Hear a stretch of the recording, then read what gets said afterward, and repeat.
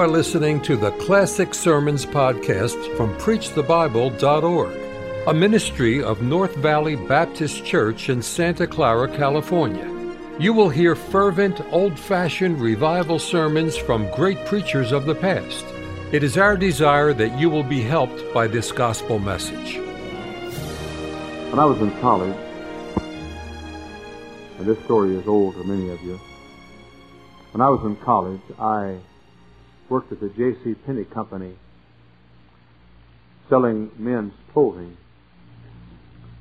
There was a little girl 17-year-old girl across the counter or across the store, whose name was Jean Lambert.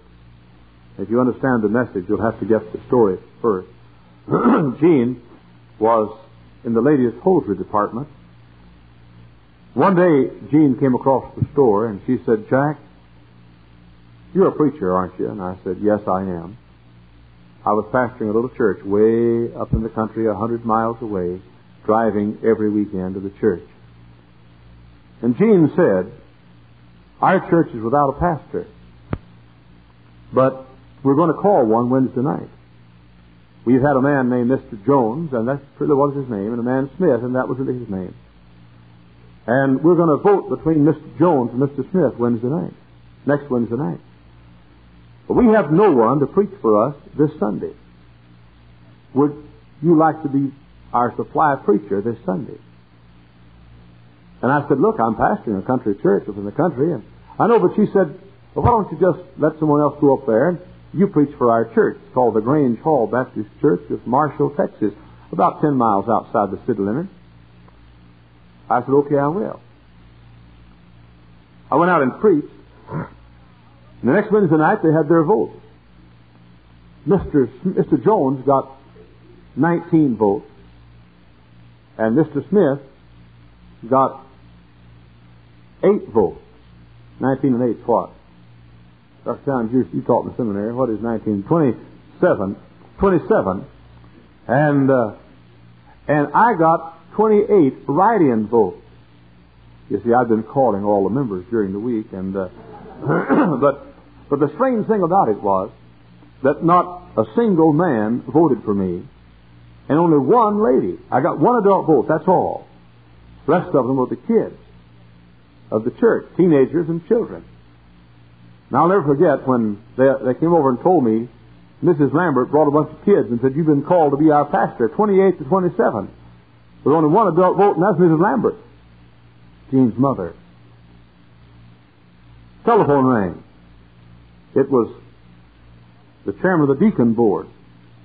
He said, "This Reverend Hiles?" I said, "Yes." He said, "3 of us want to see you." I said, "When?" He said, "Now." It was almost midnight. By the time I got out there, it was in the wee hours of the morning, and I walked in that little church out in the country, and no street lights, in fact, very few streets. And I walked in the church on a highway, Highway 43, outside Marshall, Texas. Building was dark when I got there, and 3 men standing on the front porch, chairman of the deacon board, Sunday school superintendent, and the church treasurer, who used to be a wrestler. And I felt led to pray a great deal and cry some. They said, "Come in." I came in. They sat me right here on the front row with this boy sitting this morning, right on the front row. And the 3 of them stood up. All 3 of them stood up in front of me and said, "Now we'd like to say a few words." The deacon chairman said, "We'd like to say a few words to you." He said, "Young man, you're not old enough to pastor this church." Well, good night. I was 21. How old can you get? And he said, "We pay the bills. I own the biggest store in the neighborhood. Most of the members rent from me houses that I own and work for me on land that I own. And this man is the Sunday school superintendent, and this man is the treasurer. He won't write your check if you walk in the pulpit. He won't write. In fact, he said, that was on Wednesday night. He said, next Sunday, you won't walk in that pulpit. We'll see to it you don't. And I looked at the treasurer. He looked very qualified to see to it that I didn't. And they said, "You'll not do it." After they had given me the ultimatum and plenty of warning, they said, "That's all." And I walked out and got in my car, and I drove around. And I had one of the sweetest nights of my life. Somehow or other, I made God 5 promises that night, and I share them with you just briefly. Out in an old East Texas pine thicket, in a sand hill of East Texas, in the wee hours of the morning, I said, "Dear God, I make you a promise. I promise you that nobody will ever tell me what to preach or where to preach." And I made that vow to God, a holy vow. And I've kept it, and God knows I have.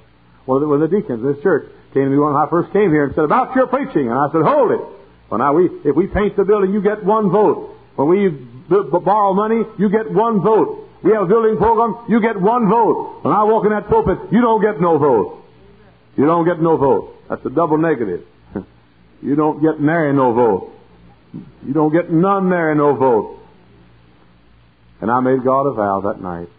The second promise I made, and I said, "Dear God, as long as I live, if you will help me, I promise you that money will never be an object of my ministry."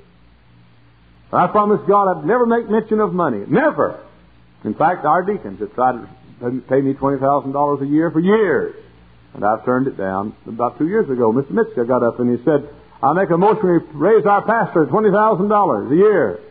And Mr. Rouse said, "Wait, no use in trying. Pastor won't, he'll turn it down. Just no use in talking about it." And I said, "Let him talk. Let him talk." And they said, "You mean you'll take it?" I said, "No, I won't take it, but I won't talk about it for a while." And the third promise that I made God that night, I promised God that night that I'd always be a friend to my friends. And I've not been what I ought to have been, but I've tried to be a friend to my friends. The fourth promise I made God that night is I promised God that I'd be loyal to principles and not to institutions. Students of Hyles Anderson College, do not give your loyalty to Hyles Anderson College. You give your loyalty to what we stand for today. And if tomorrow we don't stand for it, you withdraw your loyalty. Loyalty to principle, loyalty to right, loyalty to character, loyalty to integrity, loyalty to conviction, loyalty to truth, not loyalty to institutions.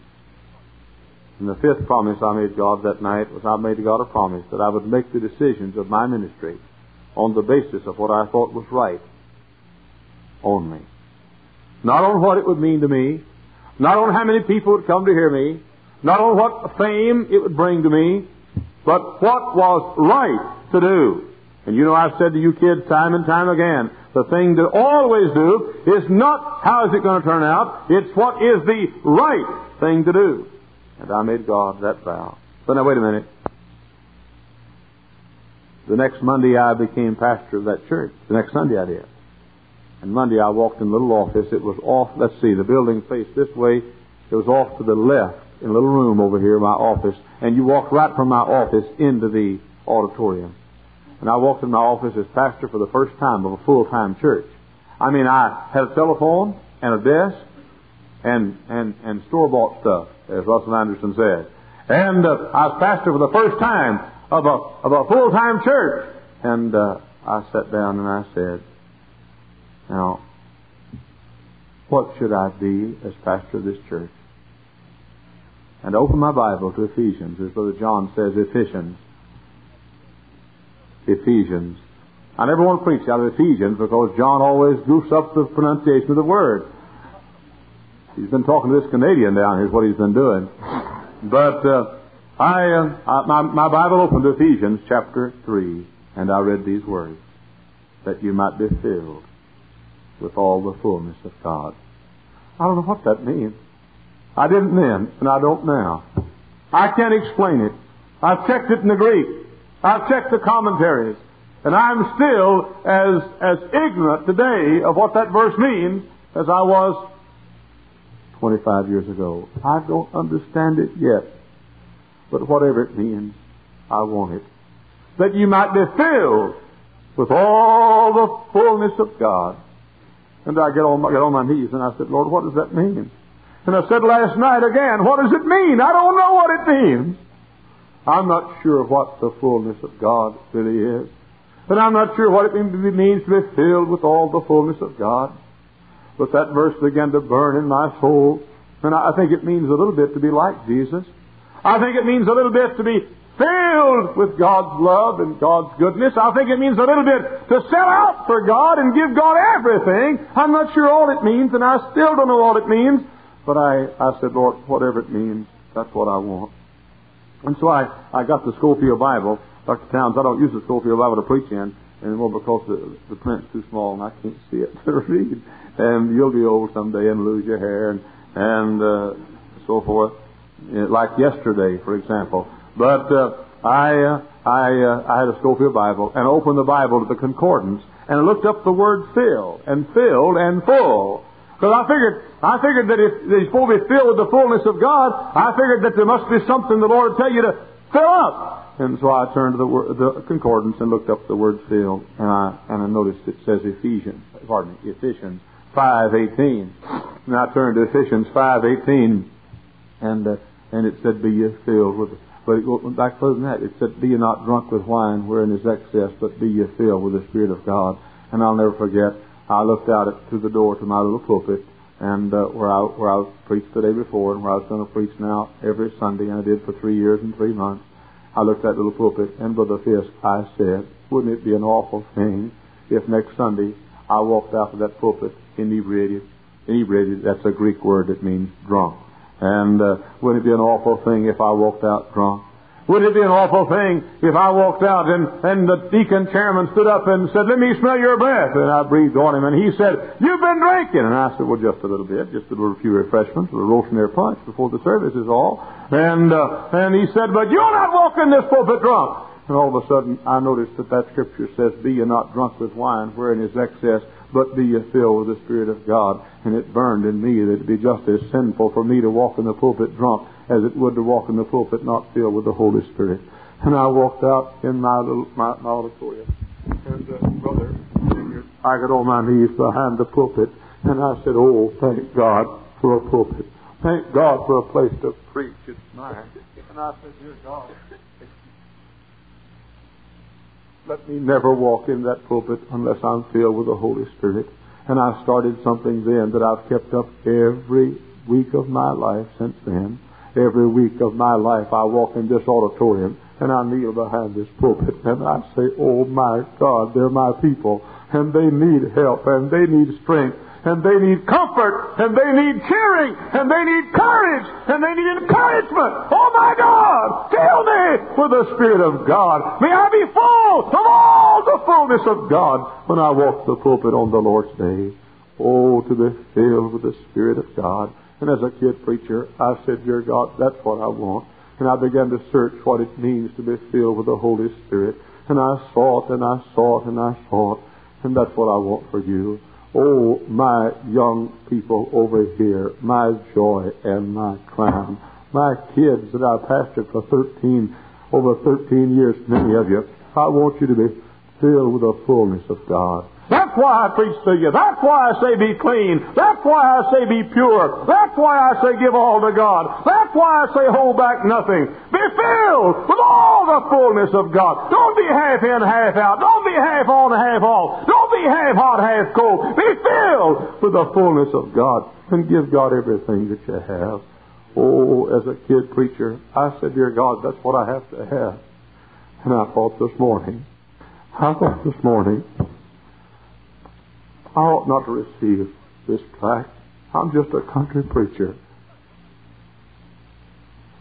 And if I honestly, and I mean this, if there is aught that would make me merit this tract this morning, it would be because of the blessed Holy Spirit of God. I've tried to walk with Him, and every day of my life I talk with Him, and I talk to Him like I talk to Brother Vineyard. I say, "Good morning, Holy Spirit," when I wake up in the morning. And I say, Holy Spirit, what should I wear today? I mentioned that the other day in a sermon here. I asked the Holy Spirit what I'd wear, and I walked in the office the next morning, and Brother Pierce looked at me and said, you didn't ask him about that, did you? And I pay a fellow. I pay guys to insult me. Not much, but I pay them. But I asked him what I ought to wear. And I asked him which way I ought to drive to church. And every day of my life, I talk to him like I talk to you. I mean, he's a person.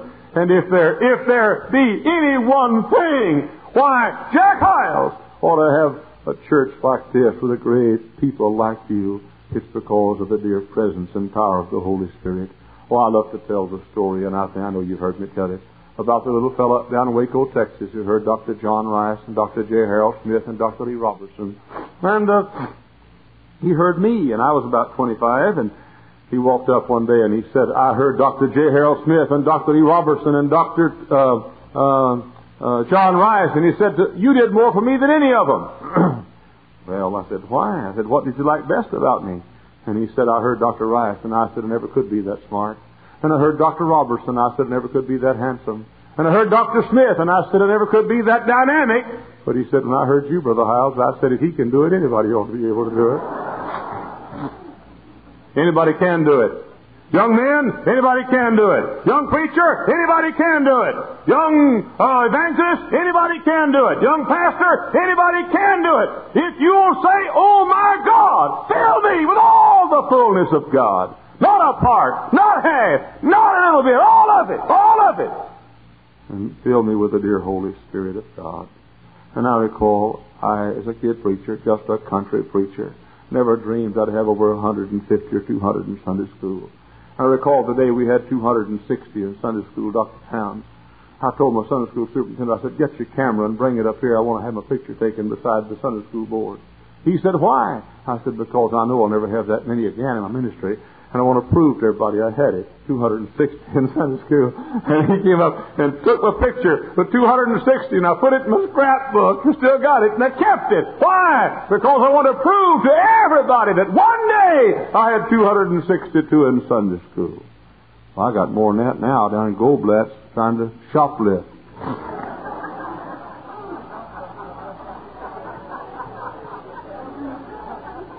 You know how our church makes it financially?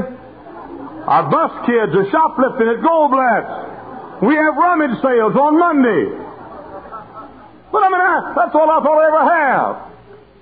I'm simply saying that's the kind of preacher that God got when He got me. But thanks be to God, He doesn't have to have a lot of talent or have to have a lot of prestige or dynamics or brilliance. God wants somebody who will say, fill me with all the fullness of God.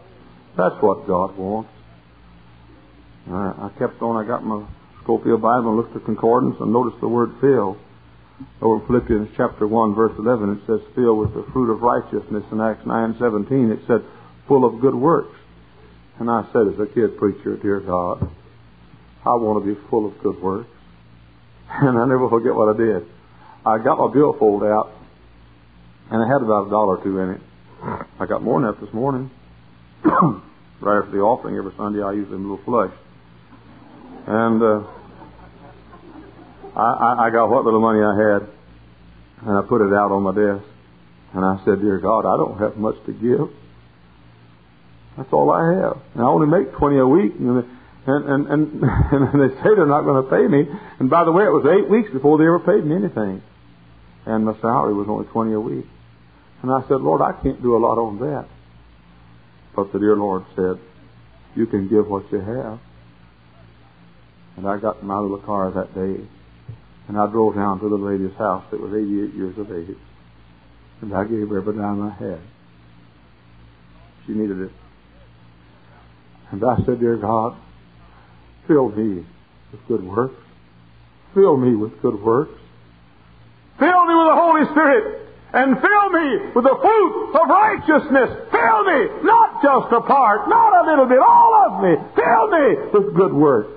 Oh, my dear beloved brothers in Christ and my beloved sisters and my dear people, ask God this morning to fill you with good works and the fruit of righteousness. You know, I'm rejoicing a little lately. I think some of our folks are getting the idea of what it means to be unselfish and to give and to sacrifice. I think of one of our bus kids back here. Boy that came to our church on a bus. One of our poor bus kids. Got him a summertime job, making a few dollars here and there. Then worked his own way through Hammond Baptist High School and graduated last year. And he came to my boy David. And he said, Dave, tell your dad I want to pay another bus kid's tuition in Hammond Baptist High School this year. He's a bus kid. He's paying his own way in Howells Anderson College. And he's paying somebody else's way to the Hammond Baptist High School. Ladies and gentlemen, we only have one life to live. We only pass this way one time. I was thinking yesterday as I flew back from Denver. I'm almost 46. I can recall when I was a kid. I used to say, let's see, I'm 11 now, and this is 1937. I've got 63 more years till 2000. And if I live to 2000, I'll live to be 74 years of age. And then I can recall when I got up around 30 and I thought 35 I'll be half over. That was a few days ago. And now I'm almost 46. It's over half over, I think. And if they keep getting as fast as they have been, years used to have 1,000 days in them, and now they have about 150 days. We don't have long here. No, we don't have long. Oh, while passing through this world of woe, and others your life shall see. Be faithful, be pure without and in. Let others see Jesus in me. Share with others. Give to others. Help others. Be filled. What difference does it matter how much money you have, or how much prestige you have, or how much pomp you have, or how much honor you have, or how much fame you have? Live for other people. Bathe yourselves in the needs of others. And I said, dear God, I don't have much, but I want to be filled with good works. I want to be filled with thinking of other people. And I looked at my concordance, and I noticed it said in Romans 15:14, to be filled with all knowledge. That's the only three fields I looked at. Filled with all knowledge. And I went to the altar of my church. I got on my knees at the altar of my little auditorium. And I said, dear God, I'm going to fill myself with this book. I'm going to fill myself with this book. Do you know I studied 8 hours a day as a kid preacher? 8 hours a day I studied. And I have 80 outlines right now in my files that I outlined in my study when I was 22 and 23 years of age. 80 that I've never yet had time to use. You know why?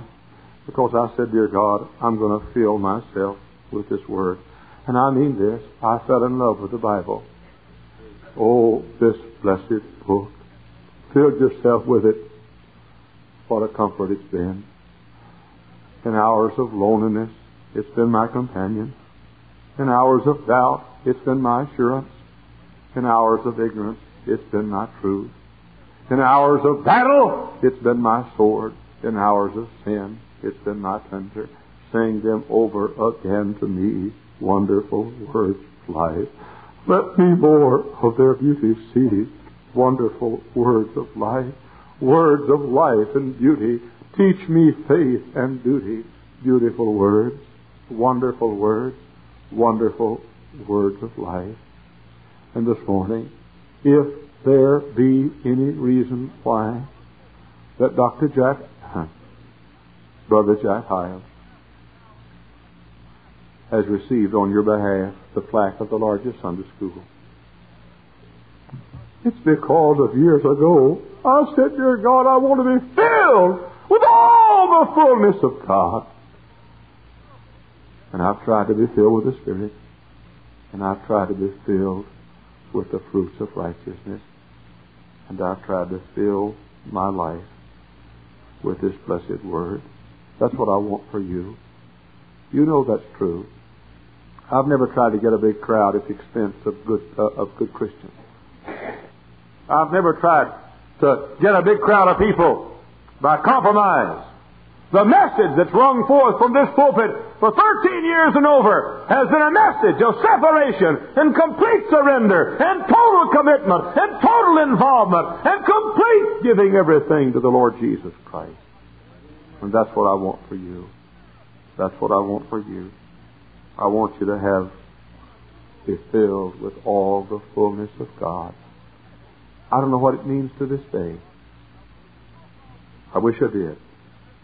I wish some theologian sometime would explain to me all that means. Be filled with the fullness of God. Young people, boys on the front, teenagers, college students, men, women, First Baptist Church people. If your pastor has one prayer for you, it's that you might be filled with the Holy Spirit, filled with good works, and filled with the knowledge of this book. Or as the Apostle Paul said concerning his people in Ephesus, that you might be filled with all the fullness of God. Our country is about to go to hell. These little girls and boys on the front, you know they won't know anything about a church like this unless a miracle takes place in our country. That little Dr. Towns, I was on the airplane the other day, and I'll never forget the words of a little mother, 21 years of age. She's sitting there with a little baby, beautiful little baby, and the baby was, I have a grandbaby about that age, and I said, you have a pretty little baby there. I've got a grandbaby about that age. And she said, oh, are you old enough to have a grandbaby? And I said, I like you very, very much. And she said, I said, where are you from? You look like your accent. Where are you from? And she said, Cuba. And I said, how long were you in Cuba? And she said, until Castro took over. And then she said, I asked her, I said, young lady, were you there under Castro? She said, my dad was one of Castro's cabinet members. Castro has eaten in my home. He's held me on his knee. He's played ball in our yard with me. And I said, how did you get out of Cuba? She said, my mother, who hated Castro, smuggled my 7-year-old sister and me when I was 9 out of, I think she said 9, out of Cuba. She said we were smuggled, just the two of us, and went to Miami. And I said, how was it when Castro took over? She said, you're a reverend, aren't you? And I said, I'm a preacher. She said, Reverend, you'll never know how it feels unless you've been through it, to hear them lead your pastor down in front of your house toward the firing squad, and to hear them say, ready! Aim! And you know that the next word is going to be the word that'll command them to pull the triggers that'll kill your pastor. And she said, I heard them do it, and I heard the shots, and I heard the screams of my pastor. And I said, little lady, how is it in America now? And tears began to stream down her cheeks. And she said, just like it was in Cuba right before Castro took over. We're about gone, folks, unless we have a generation of Christians who are filled with all the fullness of God. Thank you for listening to the Classic Sermons podcast from PreachTheBible.org, a ministry of North Valley Baptist Church in Santa Clara, California. To listen to many more powerful sermons, visit our website, PreachTheBible.org. If you enjoy Christian music and programming, visit knbbc.com for Christian music you can trust.